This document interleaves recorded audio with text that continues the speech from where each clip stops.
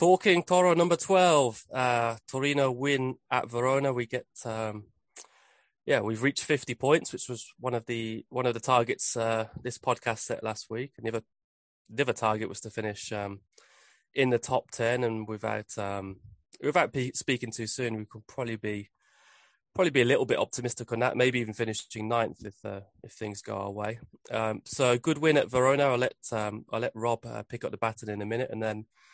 Unfortunately, the kind of 48 hours after Verona, after Verona, I was feeling as positive as I have for a while. It's the old Calcio Mercato rumors have started, and it's not all made positive reading. But anyway, a 1-0 win at Verona. Juric goes back to the Bentegodi, and Torino take 3 points. Rob, what did you make of it all? Yeah, I thought it was a good performance, good solid win, and I think Hellas had a good couple of chances straight after the goal, but second half I always felt a bit comfortable. It had a bit of a sort of a nasty game, a couple of really bad challenges. I think Hellas had 2 of their 3 centre backs yellow carded all in the first half, and then the third centre back somehow managed to avoid a yellow card, probably the worst challenge of the 3. But yeah, it was a promising performance. It was going to be one of 2 ways. I always felt whether who was going to be up for it more, whether it was going to be the former sort of Verona players sort of coming to face Juric, or Juric going to see his former team, and I got the feeling Juric was going to be properly up for it. And Torre didn't really weren't sort of as aggressive as Hellas were, but I thought they were a better team. I thought Hellas were quite poor actually. Gave the ball away quite often, especially in the first half, which sort of presented Torino with possession and with Prayet in the team, just look totally different going forward, just a bit more creativity. Brekalo had a chance just before his goal, which was sort of set up by Prayet, where he probably should have squared it to him for an easy goal, but then sort of made a mockery of that by scoring a great goal himself, sort of a solo effort. We'll sort of go on to Josip in a little bit later, I'm sure. But yeah, other things that I noticed in the game, like I mentioned, they had a good chance or a good spell straight after the Brekalo goal, and Berisha made a really good save. I think it was from Lazovic, and I think we'll probably both be in agreement that we need a goalkeeper next season. But I'd be more than happy to have Berisha as a second choice. He's certainly made 1 real mistake since maybe 2 since he's come into the side, and I think he'd be a reliable sort of second choice who isn't going to let you down if called upon. He's quite experienced, and usually for sort of second choice goalkeepers usually go for sort of like a young kid coming up or somebody a bit of a sort of experienced head, and I think Berisha would be a better second choice than Milinkovic-Savic. And then I thought one other thing to sort of pick up on was David Zima playing in the sort of Bremer role. Unfortunately, it looks like Bremer's played his last game for Torino, which is a bit of a shame that the way it's ended through injury, and in all likelihood it looks like he's going to be sold in the summer. But I thought Zima looked really good, and maybe that's sort of his audition in the last couple of games for that sort of centre defender or middle of the 3 at the back role. I thought he looked good, and it'd be interesting to see whether we do go for sort of like a like for like replacement. I think obviously we need to sign a replacement in the defence, but if Zima continues in that form against Roma, then maybe he's going to have the shirt for the start of the next season. There's one moment at the end, wasn't there, when he charged forward like he did against Lazio, and then it was a combination of ricochets, and I think Rodriguez made a rare error, and it was eventually Gigi who got us out of a bit of a hole. Of like 2 minutes left, we were in grave danger of kind of gifting them a goal. But yeah, Zima played well. He looked quite interesting. He's obviously good at bringing the ball out. Very proactive, kind of aggressive centre half, and you would expect that next season he'll be one of the players Juric looks to include more regularly. Personally, I would like to see a little bit more.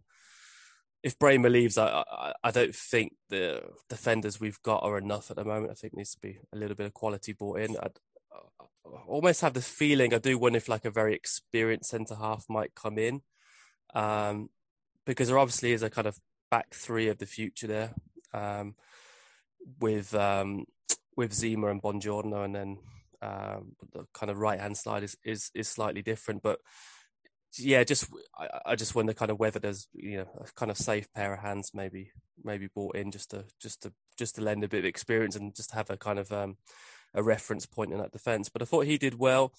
I agree with you on Berisha. I think he's got a touch of Padelli about him. Berisha, it's just you can't always trust him. But I think he's actually a better goalkeeper than Padelli. But yeah, kind of solid keeper. I think it was a shot from Lazovic, wasn't it, in the first half? Yeah.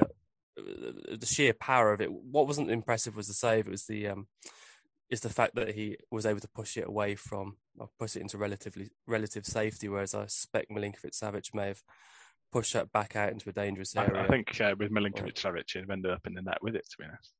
Yeah, it's a tricky one with him. Like I said, I don't see him being a number 2 keeper because he is there for his distribution. He's not there to be a reliable backup. So, and the fact that Juric is now, with not much, I wouldn't say not much to play for, but you would be looking at next season, and the fact that he's not getting game time now would suggest that Torino are probably looking at Berisha, or looking at a kind of new goalkeeper. There's talk of Golini, there's talk of Cranio. I mean, we'll talk a little bit about the transfer market in the next few weeks, but it is probably an area for investment. From my side, I thought I had some distractions in the first half, and I watched the second half. I kind of uninterrupted, but I thought Aina did really well. And then on Twitter, I saw a lot of the Italian journalists saying how terrible Aina was, and he was the worst player on the pitch. And but from what I saw in the second half, he was always an outball and aggressive, and pushed the ball forward, got some good interceptions in. Very different sort of player from Singo, but I thought decision making was generally good. He got into a few kind of dangerous positions as well. I thought he looks like he had a lot of energy, which at this stage of the season is a quality to have. I agreed with you, really. I think there was one stage in the first half where he played a really sort of, just a bit of a sort of naive ball straight back into the Verona attacker, where it was sort of like he wasn't really looking where he was passing, and it went straight into an opposition player. But no, I agree. I think the thing about the Torino side, if you look at it as the sort of starter 11, and for most of the starter 11s, there isn't much pace in that side at all.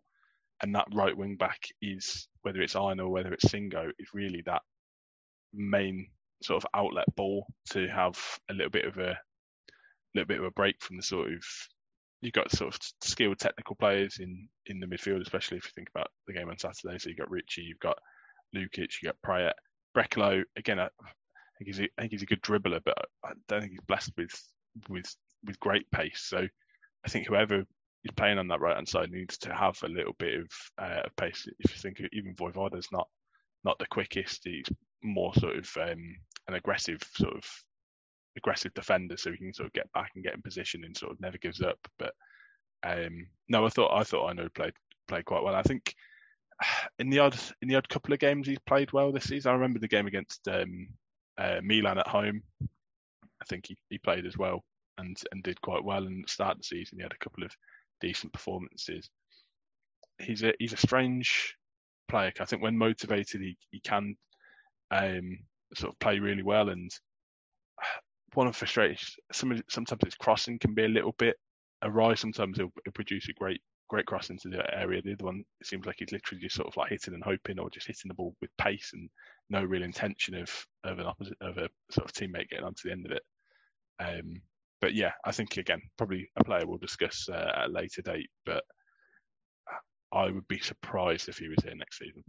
Yeah, he won't be there next season, but I do think he's a better defender than Singo. I think Singo's got his recovery pace, but as you said, in the final third, you don't feel when he gets into space he's going to deliver the right ball or the right quality on the ball. But we've given kind of Earpod Aina a bit of criticism in the last few weeks, and I thought just for balance, he had a decent game, and he with Singo being out, one of a number of players actually to kind of have kind of minor operations at the end of the season. I suspect Aina will play on Friday against Roma, which we'll get onto. And we've got quite a lot to cover on this podcast. There's just two other players I want to talk about. One very quickly was when Gigi came on again. He's had a decent season. We have to criticise him because he tends to bring bad luck. But when Gigi came on for Itzo, I kind of got a real sense of appreciation of what he brings different. He's just got so much more pace than Itzo. And at that stage of the game when it was getting slightly stretched, he got us out of a few situations and used the ball well. Whereas I felt Itzo's was a classic performance, niggly, aggressive, enjoying his duel, taken off because he was probably borderline yellow, red card. He'd already been booked for an instant in the first half where he sort of threw himself to the floor. So yeah. And talking of kind of lunges, when Pellegrini came on, and I think he again gave a shift. He's someone who's kind of very interesting when he came on. Obviously, he hit the post as well with a decent effort. But yeah, I felt there's I think it was a Lazio away game where he lost the ball, and he lost the ball against Verona, and he tried to. He obviously had Juric's berating him from the Lazio game in his head because he went in 2-footed on someone, completely missed the player, but if he'd made contact, it would have been a straight red. Juric, I think, came out today or over the weekend, said the club had not made a decision on it, and that's, it's all brinkmanship, which we'll come on to. Maybe while leading on a bit to the next point, because the whole, we expect there's going to be an announcement on Belotti this week, and if Belotti, there is a kind of sense that just even some of the communications coming out of the club that Belotti may be staying, or there may be some kind of last minute, at least from the club side, rhetoric that they're trying to convince Belotti to stay and they're putting the ball back in his court. But there's one or two things that make you think. But Juric just said, like, before the Roma game, we'll know about Belotti, which if Belotti does decide to stay, then maybe Pellegrini my point being, I'm not sure how much of Pellegrini will see against Roma if it's the Belotti farewell match, and how much more kind of wriggle room is there for the club to have a look at him and decide whether he's worth investing. My personal point of view is if Belotti stays, I think Pellegrini's a perfect backup. We've kind of very interesting player to bring on for Belotti if Belotti continues to have fitness issues. I'm not sure if Belotti leaves. I think the club probably just has to review its whole kind of ambition and where it sees it go. I don't see Pellegrini leading the line from the first week of next season, put it that way. But yeah, kind of there were kind of 2 points, but I guess we're leading on to and I'll let you follow up on this. But there's going to be a bit of news this week around Mandragora, Belotti, and already about Brecalo, and I'll let you pick up on that. Yeah, so it sort of broke late last night about the Brecalo news coming from Germany, and the sort of early reports were the fact that Torre wanted to sort of take their option. I think the agreed fee was around 11 million euros, but that it was Brecalo himself who sort of said he had no intention of staying, and that's why we weren't going to sort of make the deal permanent. And there was a couple of sort of question marks with that sort of statement, because he literally said after the Verona game that he I think that was his 7th goal of the season, and he thought that he could do even better next season, which does didn't sort say of where though, did he? Didn't say where though. Yeah, well, it does sort of suggest that he was continuing to mean in the same conditions, because you could probably go and score 30 goals if you went and played in the sort of Croatian 3rd division, Josip. So by saying that you were going to score more than 7 suggested that it was going to be in the same. He is looking forward to team. He's looking forward to those whip balls from Ward Prowse. You know it. Yeah. Well, maybe. Well, to be honest, if you've got a lot to answer for, Agent Rob. Yeah, I think if that to address that point, there was a rumor last week that Brecalo was a name on the sort of Southampton wanted list, but. I suppose it just shows the fickle nature of football fans, to be honest, and especially Torre fans, maybe myself included, because after the initial sort of fact that he was not interested in staying, my reaction was like, oh, we'll screw him then. We don't really want anybody at the club who doesn't want to be there.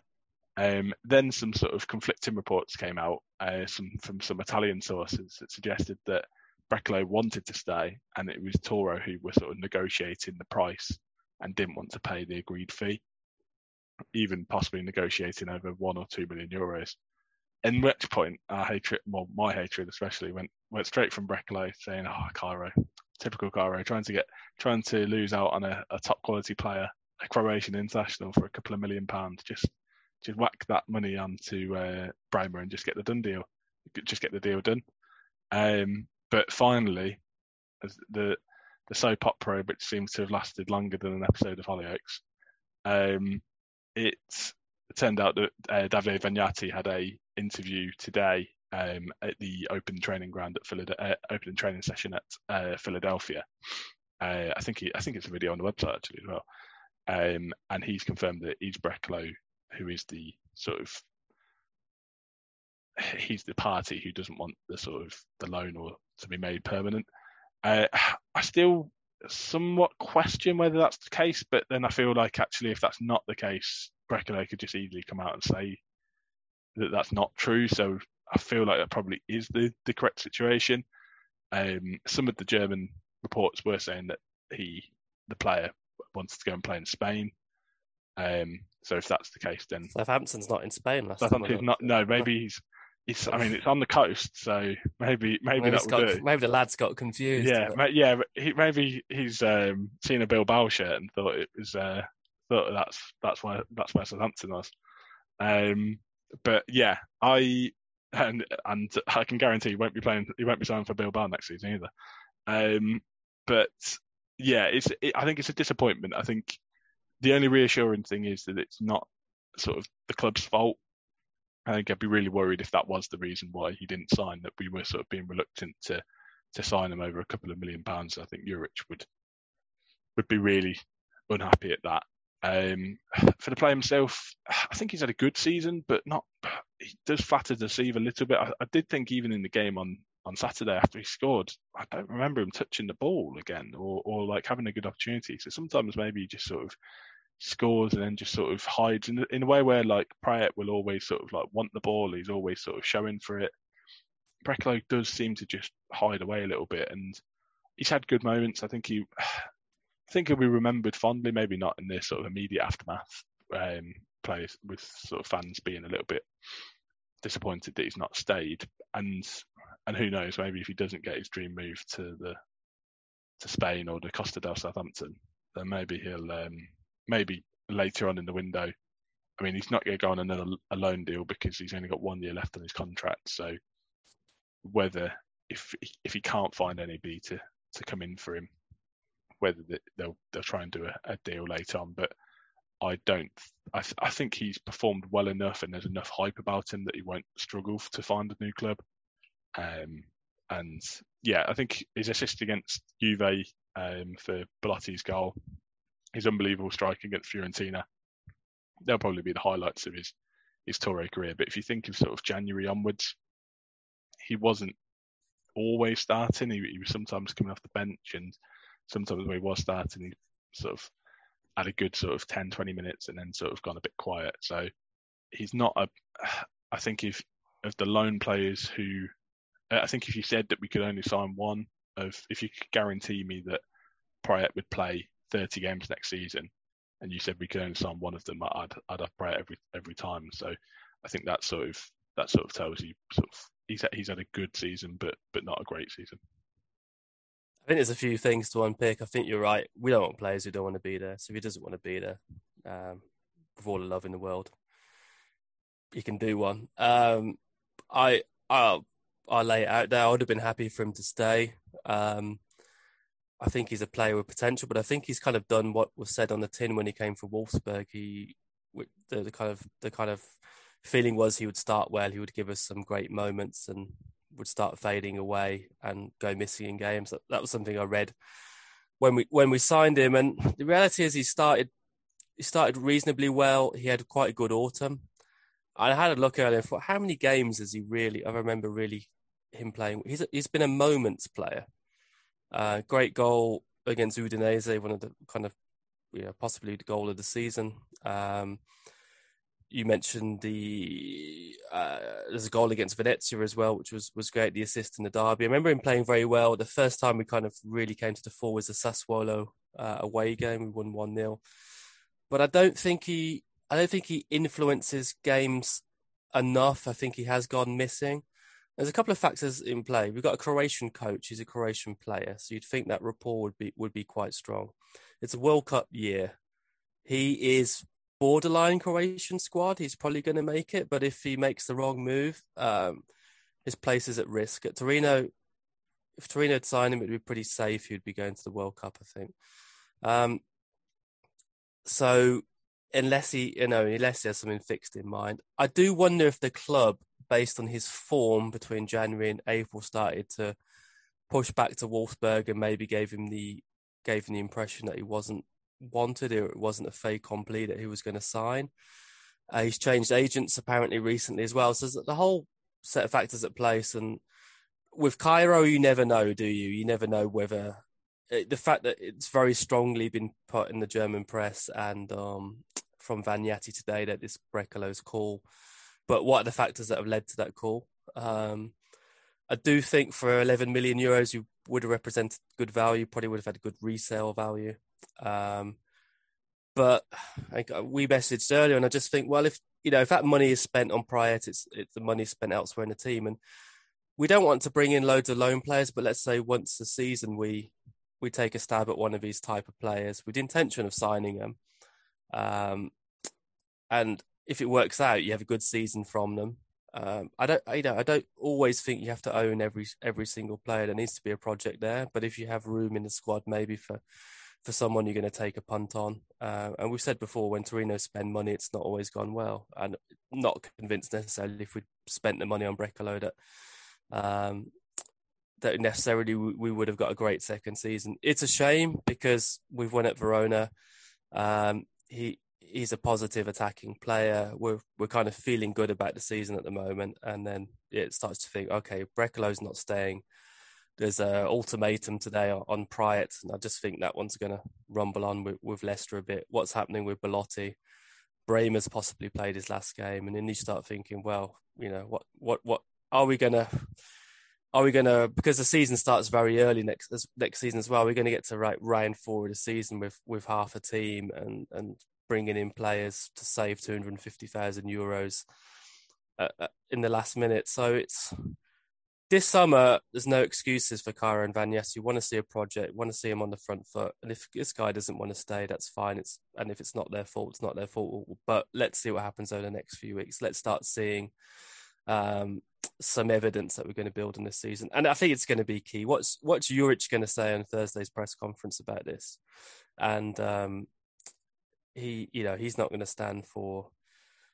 He's not going to stand for the situation, and I think it'll be clear if it's Brecalo's decision and I think if it's Brecalo's decision, Juric will accept that. We don't want to get too lost in the cold kind of Calcio Mercato thing because we are going to dedicate time in the next few weeks. I'll close with saying two things. Well, with the Belotti situation in a few days, we might know more.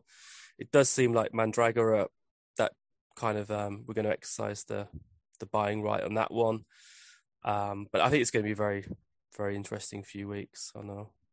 Before we talk about our little concept piece in this week's podcast, is there anything else you want to any other thoughts? Yeah. Just one. I think there was a good point you made there actually about Toro probably haven't given Brecalo a massive feeling of being wanted, and maybe that's had some impact on his decision, and that might be something which he might come out to sort of save face with the fans. Because I imagine he probably won't be massively popular for like you and I. Don't really want players who don't want to be there. But if Toro really wanted to keep him, then maybe they could have made that decision a little bit earlier, sort of January, February. Just be like, actually, we're happy. We're going to buy you at even by Christmas. There were rumours that the sort of deal was going to be done in the January transfer window. Really, yeah. Why not do it? Yeah, it's if we really wanted him. I think, and maybe that's maybe a lesson for the future. If we do go and sort of get a wild card loan player next season with an option to buy, and they do really well, just go and buy them. Because really, what we could have done with Brecalo is, even if he said, "I don't really want to be here," we'd be like, "Well, let us buy you for 11 million, and then we'll sell you for 15, 16. if he had that good of a year, if a team wanted him that much, they would probably pay a little bit extra, like knowing that they've actually he's had a good year at Torino, so his value's increased. And the reason why he's probably so low in value at the moment is that he's only got 1 year left on his contract. Whereas so they said, actually, let us just exercise the option, and then we'll just sell you in the summer. But whether that would have been a possibility, but I think maybe, yeah. I think hopefully that's a lesson for the future. If we do sign a player in a similar situation and then they start really well, don't sort of think you can get a discount at the last minute, because you don't tend to get discounts on things that people want. You usually get discounts on things people don't want, and then maybe not the sort of players that Toro should be signing. Do you know who does love Toro? Simone Verdi. Davide Nicola. I was on the right track. This is a little impromptu section, because I think we're going to admit we would like Salernitana to stay up. We want Davide Nicola to stay up because we never get a result in Cagliari. I mean, Cagliari does Lecce coming up, my friend, and we never get a result in Lecce. So, but what it made us think, and there's a slight irony, is we are going to relegate Salernitana in this section, but we want Davide Nicola to stay up. But it got us thinking, if we were to design a 20-team Serie A, who would be in it and this is from a Torino fan's perspective, and this is kind of maybe for one season only, what would be the kind of ideal component of a Serie A season for Torino? So I have bought this on Rob very quickly today. So apologies, Rob. I'm going to throw a few things at you. But what we have agreed is there's certain teams that, by history, tradition, reputation, are going to be in Serie A, whether we like it or not, including Torino. So I think we got to 14 teams who, in our own Torino Serie A Super League, get a pass. So I'll read them out quickly. The 2 Milan clubs, the 2 Roman clubs, the 2 Genoa clubs, although I feel there's space for one of those to be in Serie B, because probably over the last 30 years, very often one of them has. But let's say in the ideal Serie A, we're going to have a Genoa derby. We're going to have Torino, we're going to have the mob from Venaria. Unfortunately, we do have to include them because it is fun seeing them lose matches.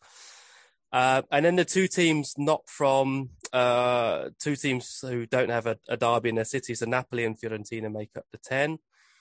And then, there's 4 more. So Verona and Cagliari, Cagliari by both Scudetto winners. Cagliari kind of representing Sardinia.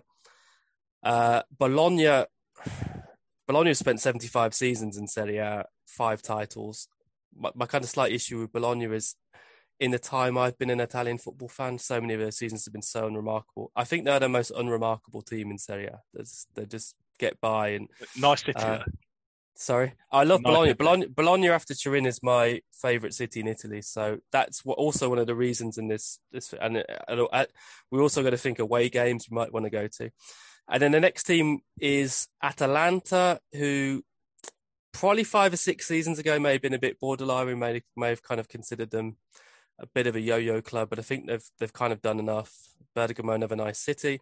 So they're the 14. We're promoting one team from currently in Serie B, which is Parma, which I had some doubts about, but I think Parma, just their European success in the 90s and the kind of cult teams they had, I think we'll have Parma in there. So the other thing, I think 20-team Serie A is a bit too baggy, but we've got to be glad there is 20 teams, because Torino would probably be playing in Serie B if there hadn't been some of the last few seasons. So there are 15.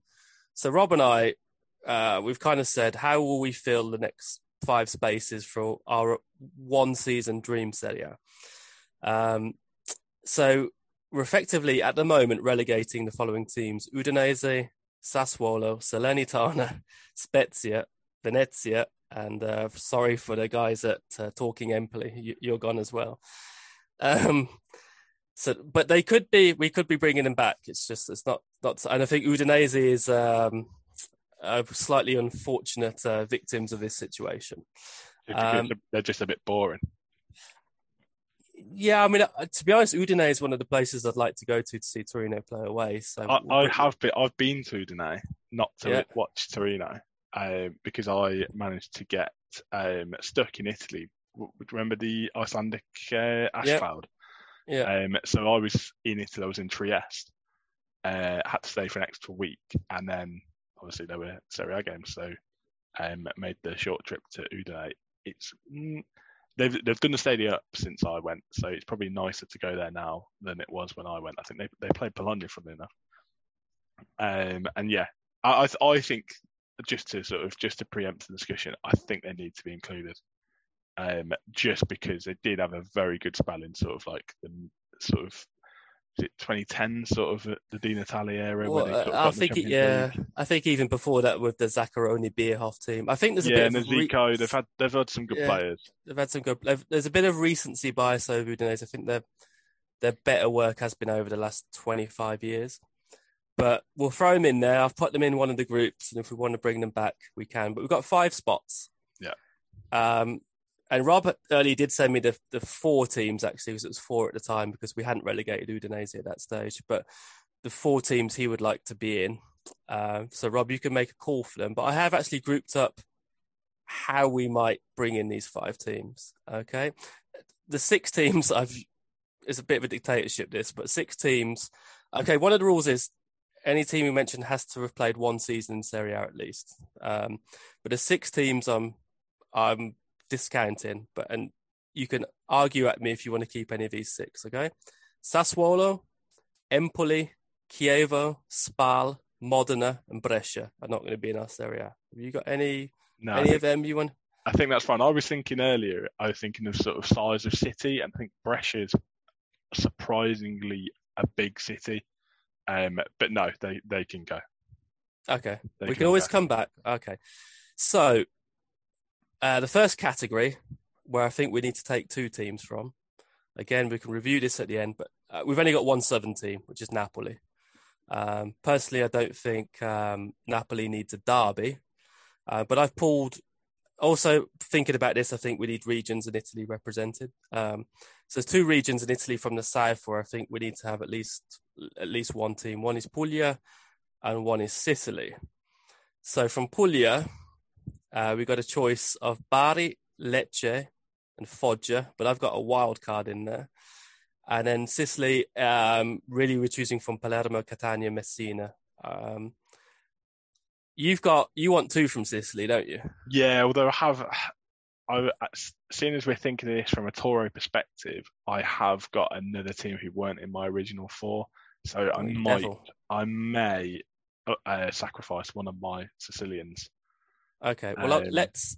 So we can kind of review this at the end, because certain decisions there might be compromises later on we need to get to. But if you were instinctively, I'm going to let you, Rob, choose one team from Sicily. Who would you choose? If I had to pick one, it would be Palermo. Yeah, okay. I would choose Palermo as well. Palermo are in for me.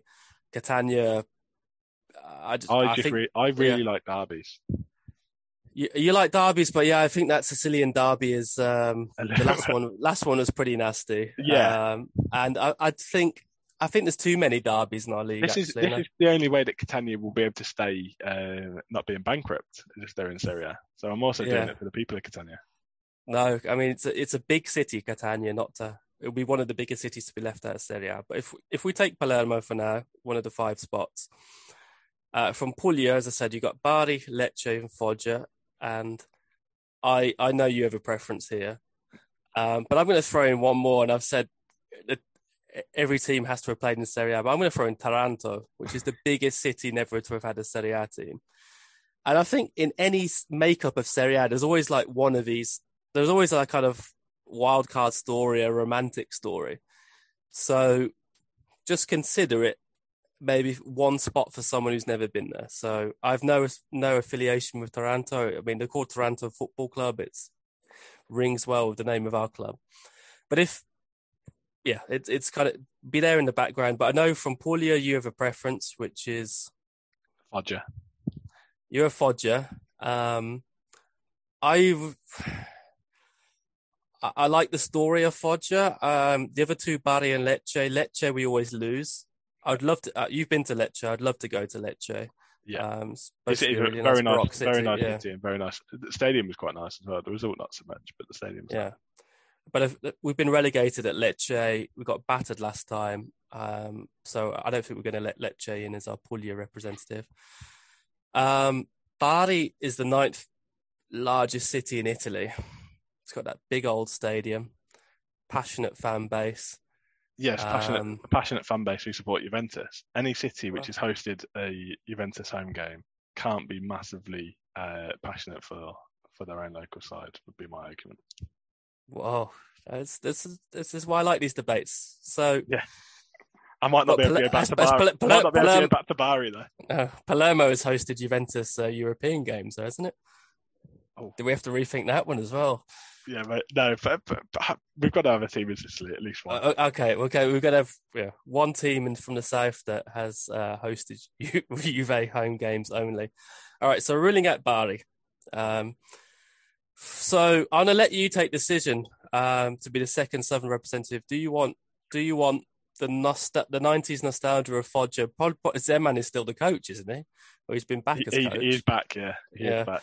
So do you want kind of the aging Zeman at Foggia who are going to concede 245 goals in the season, or but score just as many? Score 160 maybe, and get into lots of fights with Juventus. This is another good point. Zeman would be great value for gobble bashing as well. So exactly. Or my random shout of Taranto. So your call. I like the idea of Taranto. I like having that sort of an underdog that you can sort of cheer on. But I think Foggia can do that. They can be the neutral's choice, especially if Zeman's in charge. They've got that nostalgia of the sort of 90s. I don't mind Lecce coming back up. I quite like them as a club. I just want to say on record, I'm very happy Cremonese have come up. Quite nostalgic about that. I love that kit, Cremonese. Yeah, very, very rare niche kit. I don't think any other club in the world can sort of. I know Alessandria playing sort of grey, but I don't think it's grey and red. I was happy to see grey, especially because it meant that Monza didn't come up, who were basically just Milan Part 2. Okay. Well, only because they're owned by Berlusconi. But my pick is Foggia. Fair enough. So we've got Palermo and Foggia. I think one of the relegation spots decided already for our season. So no offense, Zeman, but so we've got 3 more spots, and I've got about 5 categories for you. So bear with me. So one, the tourist. I've called it the tourist spot. So you could choose. For one of these, not all of them are necessarily tourist locations, but say nice places in Italy. So I've got Padova, Mantova, Venezia, who are one of your choices, Siena, and a late caller putting the old Lake Como in there as well. So that could be one group. You could have one from that group. Another category called Historic Revival, where you can get a team with real pedigree. So Triestina, since these are all from the northeast, actually. So there's a chance to bring in someone with potentially losing Udinese. But Triestina 20th in terms of points earned in Serie A. So they would be literally on the cusp. Vicenza, 30 seasons in Serie A, Coppa Italia win, Paolo Rossi, Robbie Baggio. And then this is a chance to bring Udinese back, I'd say. I've called them a kind of historic revival, but it's essentially a northeast thing. Another category would be the Tuscan derby, because we only have one team from Tuscany, where I've whittled it down in my dictatorship to Livorno, who would be the team who's had most seasons in Serie A after Fiorentina. Lucchese, a lot of nice links with Il Grande Torino, and Pisa, which probably could have put in the tourist spot. Potential to beef up Tuscany. Another category is representation in other areas of Italy. So from Calabria, you could have Regina or Crotone. Umbria could have Perugia, and the Marche have put Ascoli and Ancona. Final category, Robert. This is a Torino podcast. Do we want the old third team in Piedmont for another derby? So Pro Vercelli, Novara, Alessandria, There's some Scudetto shields in that. Uh, As this is a Torino podcast, am I tempting you with that? The three spots. I realize there's a lot of content there. yeah. What are your thoughts? So we've taken two. So we've got Palermo, we've got Foggia. Yeah, I think the South needs to. In the only thing I'd say, if we choose more teams from the South in this group, which I don't think there's too many anyway, but unless we went for Calabria, then I think those two are safe, and we're kind of choosing three more. I think let's go for the tourist city, and as you said, I'm going to have to go for Venezia. The fact that you have to get a boat to get to the stadium just makes that better than any other pick that you can have. Even the sight of Torino players just on the boat going to the game gave me that's pretty cool, isn't it? And unfortunately Venezia, as soon as they move into like a stadium, which obviously isn't in sort of traditional Venice, and you can get to by road, they'll have to be relegated. But Venezia for me, if you're thinking of an ideal 20-team Serie A, who doesn't want to go to Venezia away on a boat? The only other thing I would say, if you choose Venezia, that's another team from the northeast. Yeah. Then the Triestina, Vicenza, Udinese, one of their places becomes risky. So I've been to Triestina and I've been to Vicenza games. Vicenza, for the Torino aspect, play at the Stadio Romeo Menti. Right in the old Southampton kit. Eh? Yeah. I can see. So yeah, and red and white is not a kit that teams like in Italy. So I do have a soft spot for Vicenza. Only issue is maybe a controversial one. They have gone bankrupt. I think they've combined with another Vicenza side. Yeah, you might, but this is slightly. Let's not talk about that. Yeah. It's just... So that I do have a soft spot for Vicenza. I like the fact that to have it's a Torino podcast. To have a Grande Torino, we've ruled out Brescia very early on. So have the Menti Stadium in Serie A would be quite nice. I'm happy to have Vicenza over Udinese. So there'll be no spot for Udinese in Triestina, and I've got to tell you, Venezia now will be at risk, because I also agree. I think I'm going to put Vicenza in there as well. I think there's enough nostalgia. They have a derby with Hellas. Yeah, they do actually. Very interesting derby, and I think so. You agree? Yeah. And speaking of derbies, I don't think you need a Tuscan side, because Fiorentina's fans' derby is with Juve. Yeah, no, I agree, but I don't think you necessarily need it from the derby element. I wonder if there's some kind of nice, interesting fan bases out. I think I rule Pisa out. Livorno politically brings a very different type of fan base, or kind of unique fan base. And I think Lucchese and Pisa could almost both be in a tourist selection. But if we park them for a minute, what do you think of the Piedmont Derby? Torino podcast, my friend. Was it Alessandria, Provercelli and Novara? Yeah. I've been to two of the three. I went to a cup game I think it was a Serie C cup game at Provercelli, and I genuinely thought that the penalty shootout was going to go on for so long that I was going to miss my flight back to England. It was like one of those sort of 13-12 affairs. But you took Taranto away from me, so yes, Provercelli, the fairy story in all of this, Robert. They just don't. The problem is that it is a nice story, but Vercelli isn't the biggest town in. Is there a difference between having Provercelli and then having Sassuolo? I know it's a Toro podcast, but I think for that Toro purpose, I've got one spot left, and there's a side I want in who wasn't originally in my list. It's not Catania, obviously. Okay, we'll maybe come back to it, but I think just to have that three-way, because I think when Novara came up, Juventus weren't in the league, were they? Was that the year Juventus went to Serie B? No, they were. I think they were. Were they? Yeah. Okay. I couldn't quite remember if we did have the three-way derby. Because Novara beat Inter, I think, on their first game. So I think Novara came up in about 2009, 2010. Okay, so who's the other team you'd like, and we'd see.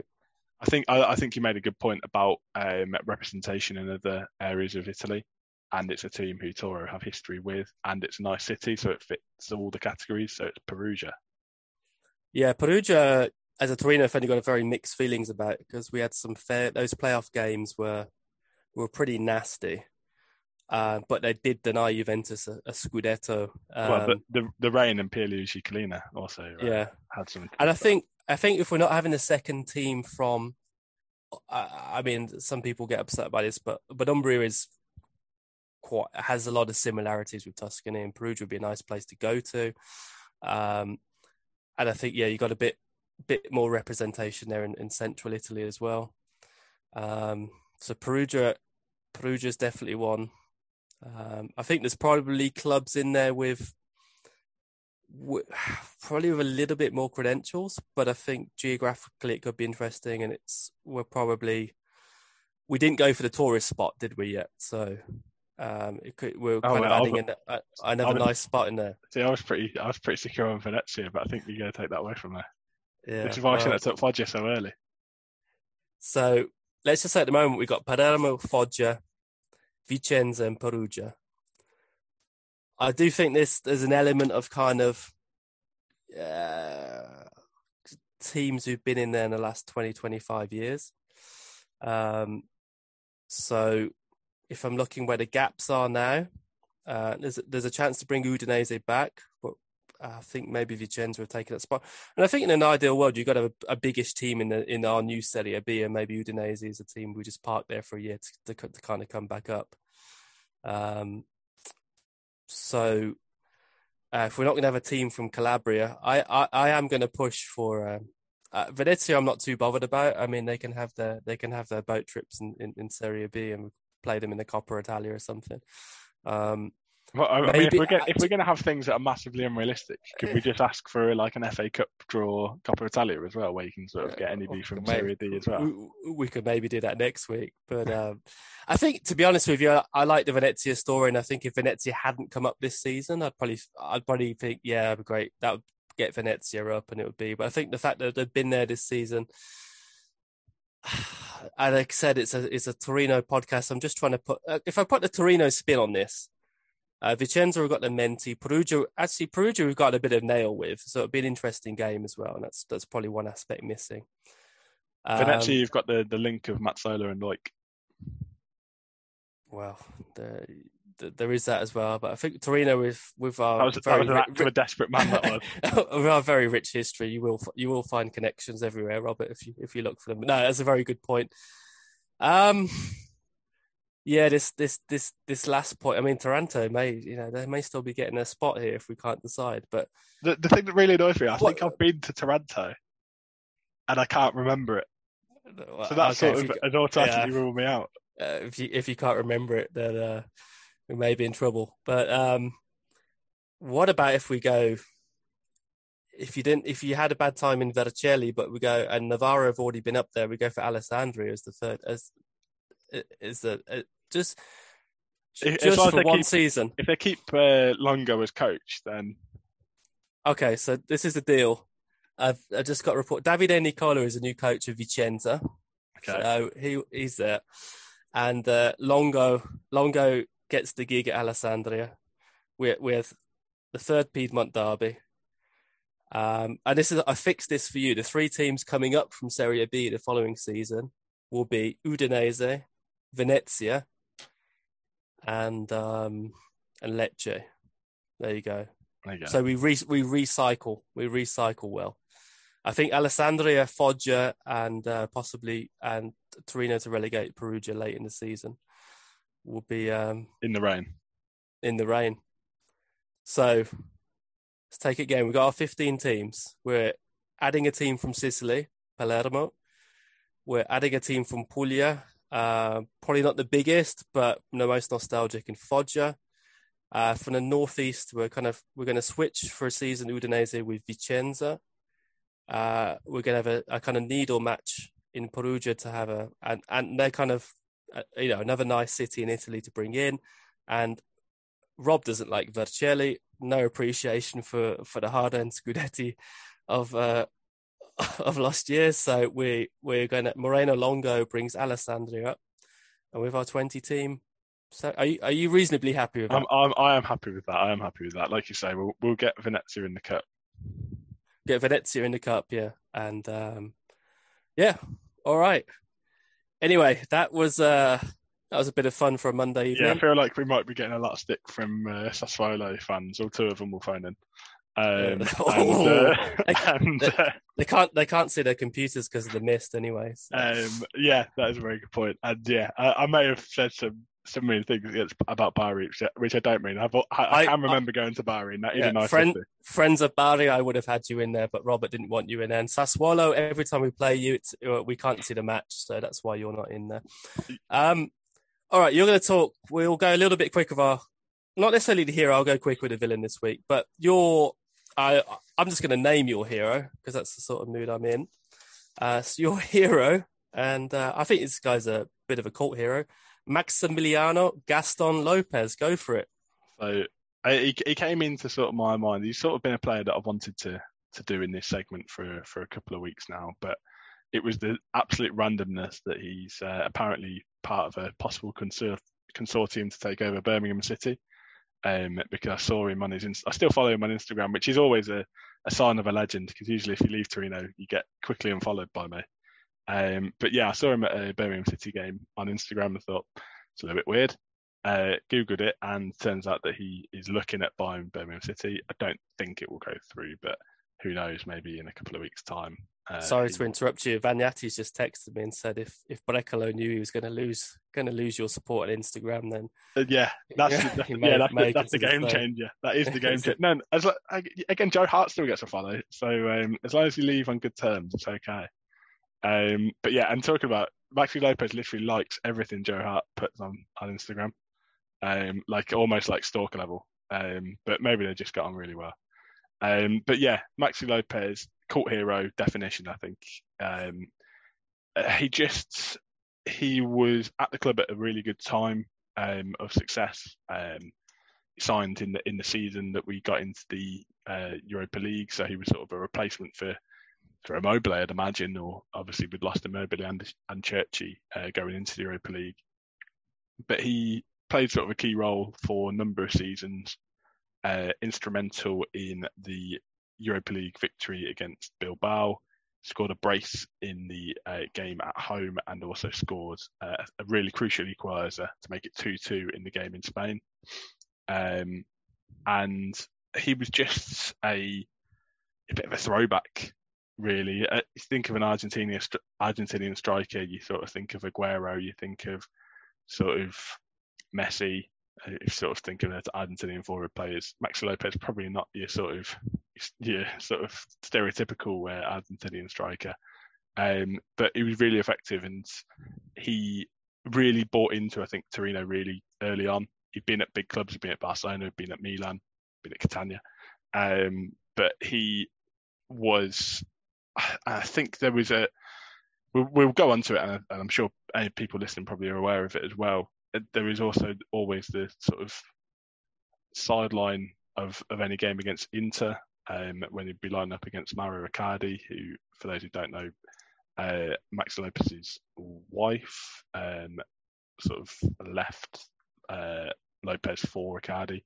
So it was always a little bit of needle when those two players sort of were on opposite teams. I think they were both at Sampdoria together, and being Argentinian, Lopez sort of welcomed Icardi into his family, and Icardi took that a little bit too literally.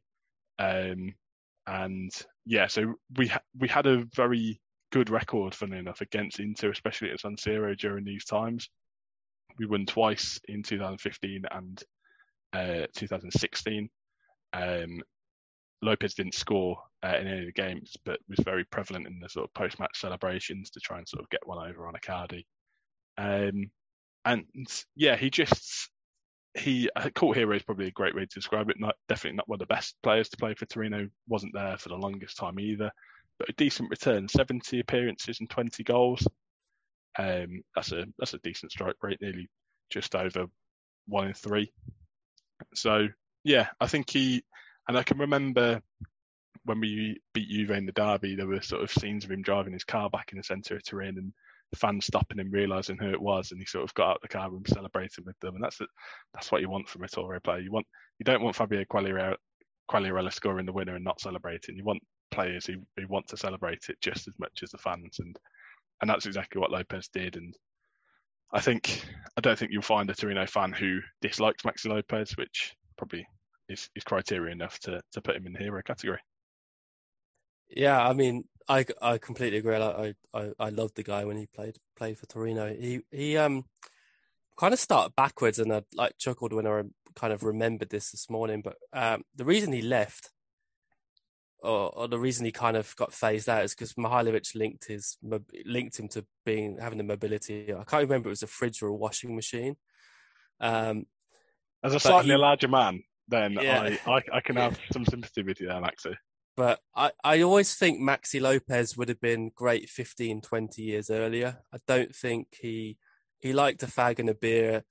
He wasn't always, he wasn't always the most kind of athletic in appearance. And of those games he played for Torino, he only played 90 minutes 9 times out of 60s of his 60 Serie A games. The other interesting thing is Torino after Catania, he had 2 spells at Catania, but Torino is the club he played most games for. So he's a real journeyman. And he played 83 times at Catania, 70 at Torino, but he played double the minutes at Catania. So it just goes to show at Torino, he was kind of used as an impact player and a very effective one. I've talked about the end. Mihajlovic really, I don't know, didn't kind of fancy him at all. But he just had a dream start, didn't he? He got that goal at Cesena, last minute goal, I think, one of his first games. And then he just kind of rolled into those Bilbao matches, and the 2 goals at home and the goal away in Bilbao. And was just, he could always be relied on. I do think he had a massive impact in that first 6 months. He did really well. The second 2 seasons, if you break it down to the stats, not necessarily that impressive. But he had kind of, one or 2 really headline games, but he always gave it all. He understood the club. He played to the fans. He knew how to play to the fans. And just, he's played in Argentina, Brazil, Spain, Russia, Italy. He's been about a bit, and but for that period, he was just kind of the perfect signing. A very good foil for Quagliarella while Quagliarella was there, and very good in the air as well. But I kind of just feel, he couldn't. You weren't going to get a successive run out games for him. You kind of have to manage him to come in and have an impact, get him motivated, get him concentrated, and he seemed to actually play a lot better in the bigger matches as well, where, as you said, the Icardi, when you were the one coming off best in that 3-way thing, it kind of says it all, because he's had his own backstory as well. It's his kind of very colourful character, but just a real cult hero. He came in at a very kind of, he really changed. He changed that season around. He changed that season around because if you look, struggled. And if you look at that Europa League team, sometimes you look back and we went up to Bilbao and won with some very honest players. But I genuinely think we'd have beaten Zenit if it wasn't for Benassi's red card. Yeah, we came very close to taking him to extra time as it was, but they didn't seem to have much to break us through. I think we probably got a 0-0 in Russia, and then I think we'd have finished the job in Turin, which then puts you into I think that would put us into the quarterfinals. Who knows what could happen then? But and I think that team did lack, apart from your man from Morocco, that team did lack a bit of creativity between the lines. So a lot of it was Darmian, and I mean the post-Churchill Immobile team was very reliant on getting crosses into the box, and he had a transformative effect on probably the greatest Torino era in the last 10 years. And definitely a cult hero, not a hero because I just don't think his body of work on the whole was was impressive enough, and I think there were too many matches and where he wasn't there, and not enough kind of 90 minutes played. But yeah, he never let Torino down. I think very good shout for. Interesting to see how it goes for him in Broad Street over the next months and years. Might not be the best combination, to be honest, but we will wait and see. We'll wait and see. But, let's go over to your villain. My villain's going to be quite short. This was a guy. I cut to chase. My villain is Francesco Pratali, who, fairly honest centre half. Wound up at Torino in 2008 to play. This was a season where Torino had three coaches: De Biasi, Novellino, and Camolese. And what linked them all, they're all coaches who were either under contract and coming back at some point, or had already coached Torino. It was a real kind of mess of a season. But Pratali came in, and I just remember this. He was brought in to play with Cesare Natali, which must have been one of the slowest defences we've ever had. And I remember a match very early in the season with Lazio. He was absolutely diabolical, got sent off. Matteo Sereni got sent off as well. We finished with 9 men and lost. So he'd been a very kind of reliable player at Empoli, but missed the second half of that season with injury. That season we ended relegated. Second season he comes back from injury. We're in Serie B. He started the season with 2 goals in the first 4 games. It's probably as good as it got at Torino, but he was bombed out at Christmas. Do you know why he was bombed out? Because one of those guys at that Christmas party, the Davide Di Michele, but he was one of that group who was Torino got rid of. He went to Siena on loan, and Torino and the Colantuono, correct me if I'm wrong, then mounted a very good recovery to get to the playoff final, losing to Brescia. Next season, we bring in probably the worst coach I think we've had for almost the whole season, which is Franco Lerda. And Pratali's back again. And that season, I think we finished one of our worst seasons. Possibly, if it's not our worst season ever, it's our second worst season ever. But he played quite a lot of games in the mid-season. But again, three seasons he was part of absolute failure. And then I thought he'd been bombed out then from memory then, but he hung around for the first season under Ventura and played 7 matches. 2 of them were kind of giveaways at the end of the season. But those seasons were hard watch being a Torino fan. Relegations, really bad seasons in Serie B. Probably a lot of the worst players we've ever had like surfaced in those eras, and I just think, wow, this guy failed once, twice, 3 times. And I do remember. I remember living in. You've talked before about how we used to watch games, and when I was living in Paris for a while, and there Torino were always on. It's quite easy to watch Torino games on Canal Plus, and I just remember that era of really. We had that Davide Bottone in midfield for a while. He was another player who, not one of my favourites, at least technically. But Pratali just seemed to be there was a period where every Sunday it was a Pratali mistake would cost us a game. So yeah, I don't think there's necessarily much debate about him. I just think he's one of those guys who every so often we need a bidone, and I think he was the emblematic figure of that period. I mean, what do you remember much about him? I do. I can just remember him being sort of like a sort of tall, slow centre half. Did he have a goatee? Yeah, couldn't even grow a beard. He looked a bit like he looked like the son of Baldini, who was the coach at Empoli for a while. Yeah. I can see that.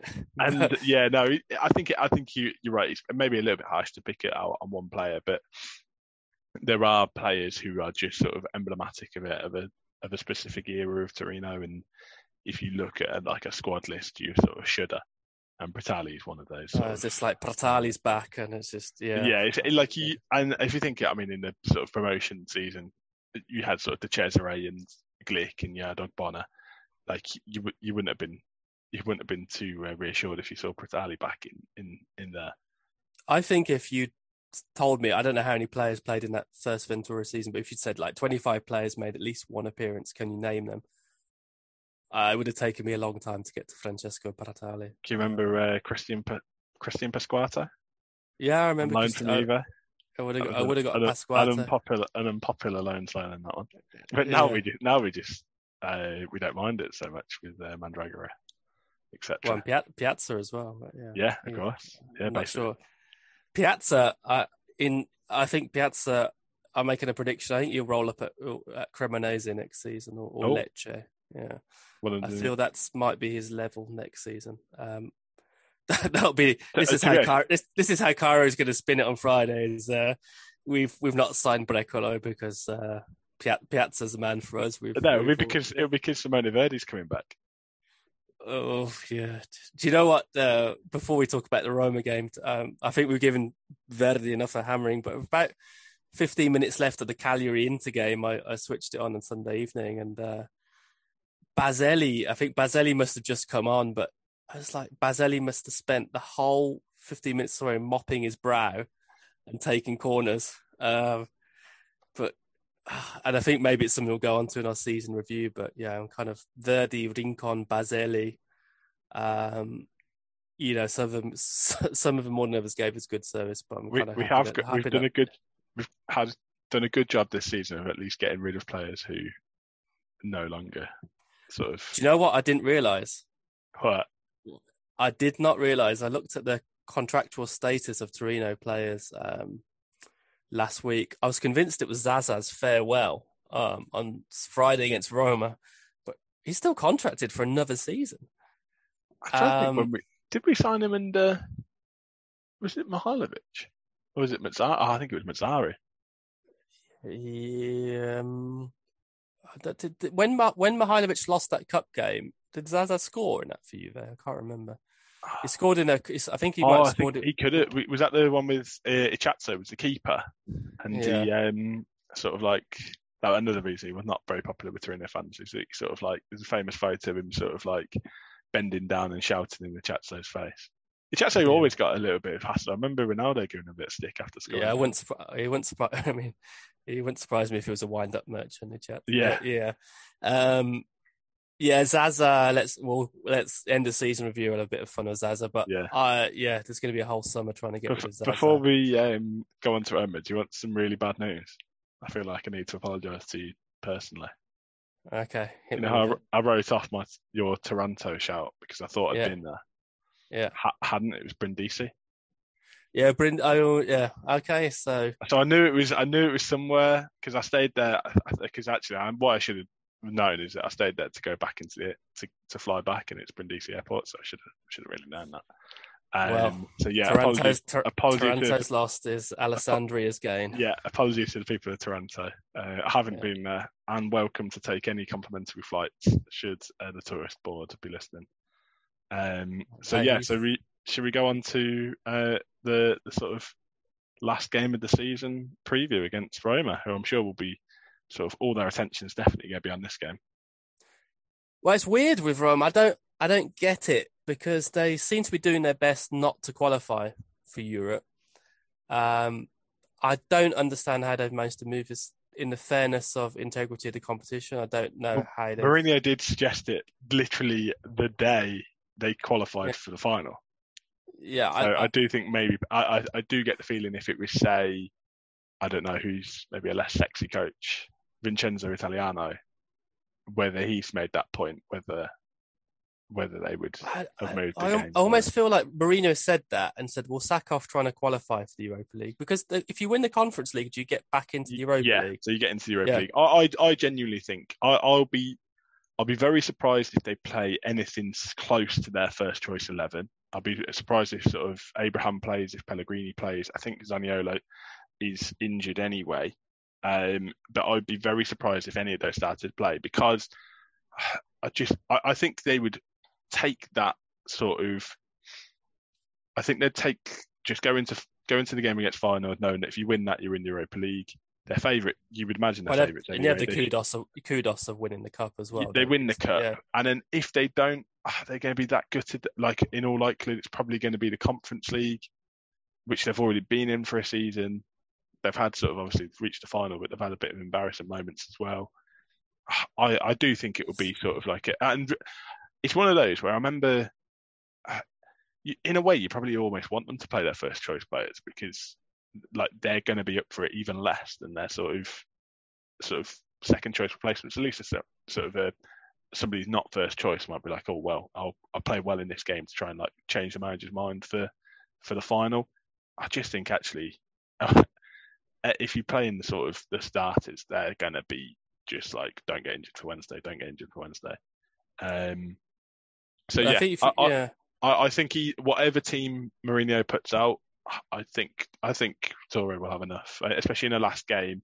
We'll hopefully find out about Belotti by then, but say it is going to be his last game, then I think we'll try and get a sort of a good crowd and a good performance to sort of celebrate that.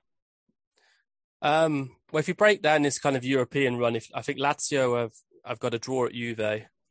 I think they've qualified. Fiorentina, I don't know what they're doing. They've lost 4 of their last 5 games. They've somehow lost to Gianpaolo Samp 4-1. I mean, Fiorentina don't do Mondays. I think they've shipped 4 at Toro, home to Udinese, and against Samp. I think they're all on Mondays. Fiorentina play Juve last game. Juve cannot get any closer to Napoli, but there's a bit of needle in that game. Atalanta play Empoli last game, so they could leapfrog Fiorentina and Roma. So the situation is there's kind of lots of possibilities. Like you said, Roma know if they beat Feyenoord, they're in the Europa League. I don't know how that impacts, if that has any impact on 7th place. And really, if you think of a side of sort of Roma's sort of history and tradition, they're probably looking at us. If we win the Europa League, we'll get into. If we win the Conference League, we'll get into the Europa League. If we don't, we're not in Europe at all. That's probably going to be a better situation for that aim of getting back into the Champions League anyway. So yeah, Mourinho will spin the narrative. I mean, if they win, it's.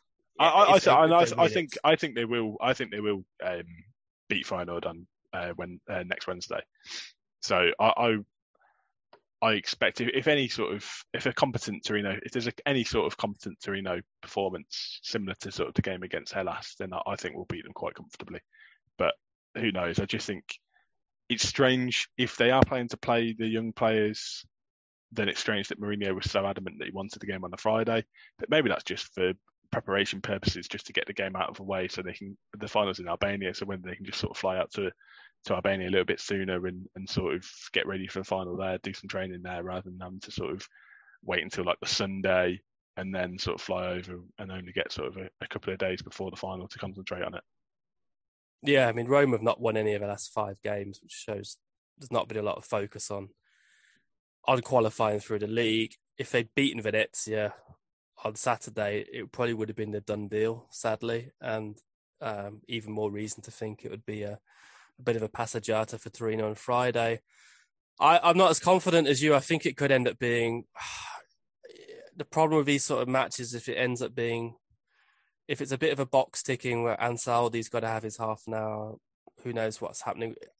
Yeah, to be fair, I think if Belotti announces he's leaving as well, there's going to be a certain amount of kind of I don't know how. I'm not saying he's going to get booed or anything, but I think it might be a bit of a downer on the situation. Yeah, especially with the Brecalo news start of the week. What I would like to do sometimes, especially what happens now with sort of transfers and sort of things, everything gets leaked beforehand.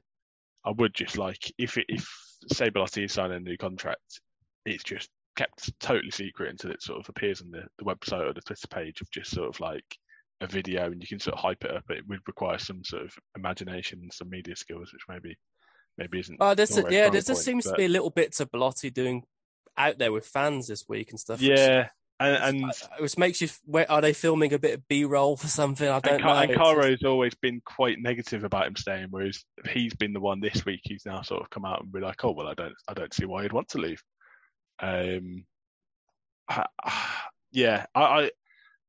If anything, it's probably just going to make me even more disappointed when the logical thing will happen. Yeah.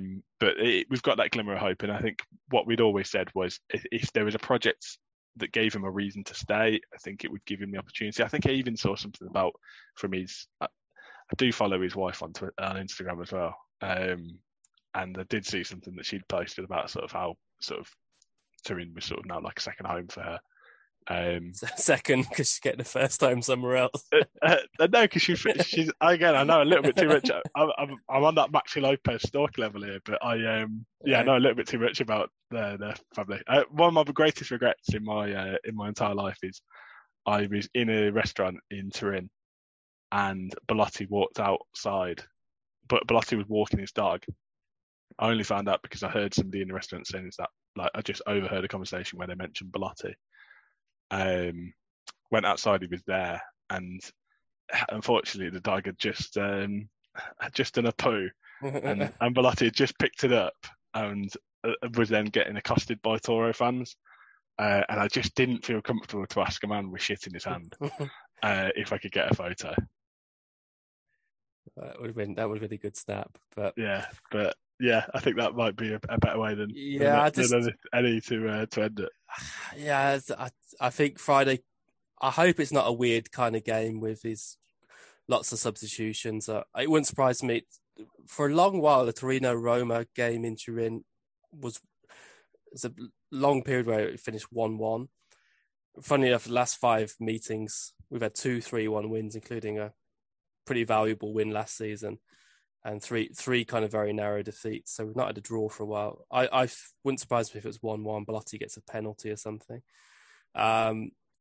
I don't expect. I wouldn't play Brecalo. I don't think that's going to happen now. So, but I think Singo's out, Bremer's out, Bongiorno's out, and especially depending on what sort of lineup Roma play, I do think maybe Juric will sort of match that up and play players who are definitely going to be here next season. So I wouldn't bother playing Pobega. I'd play Sek, play Bongiorno, play Ansaldi. I know Ansaldi would be the sort of anomaly to that.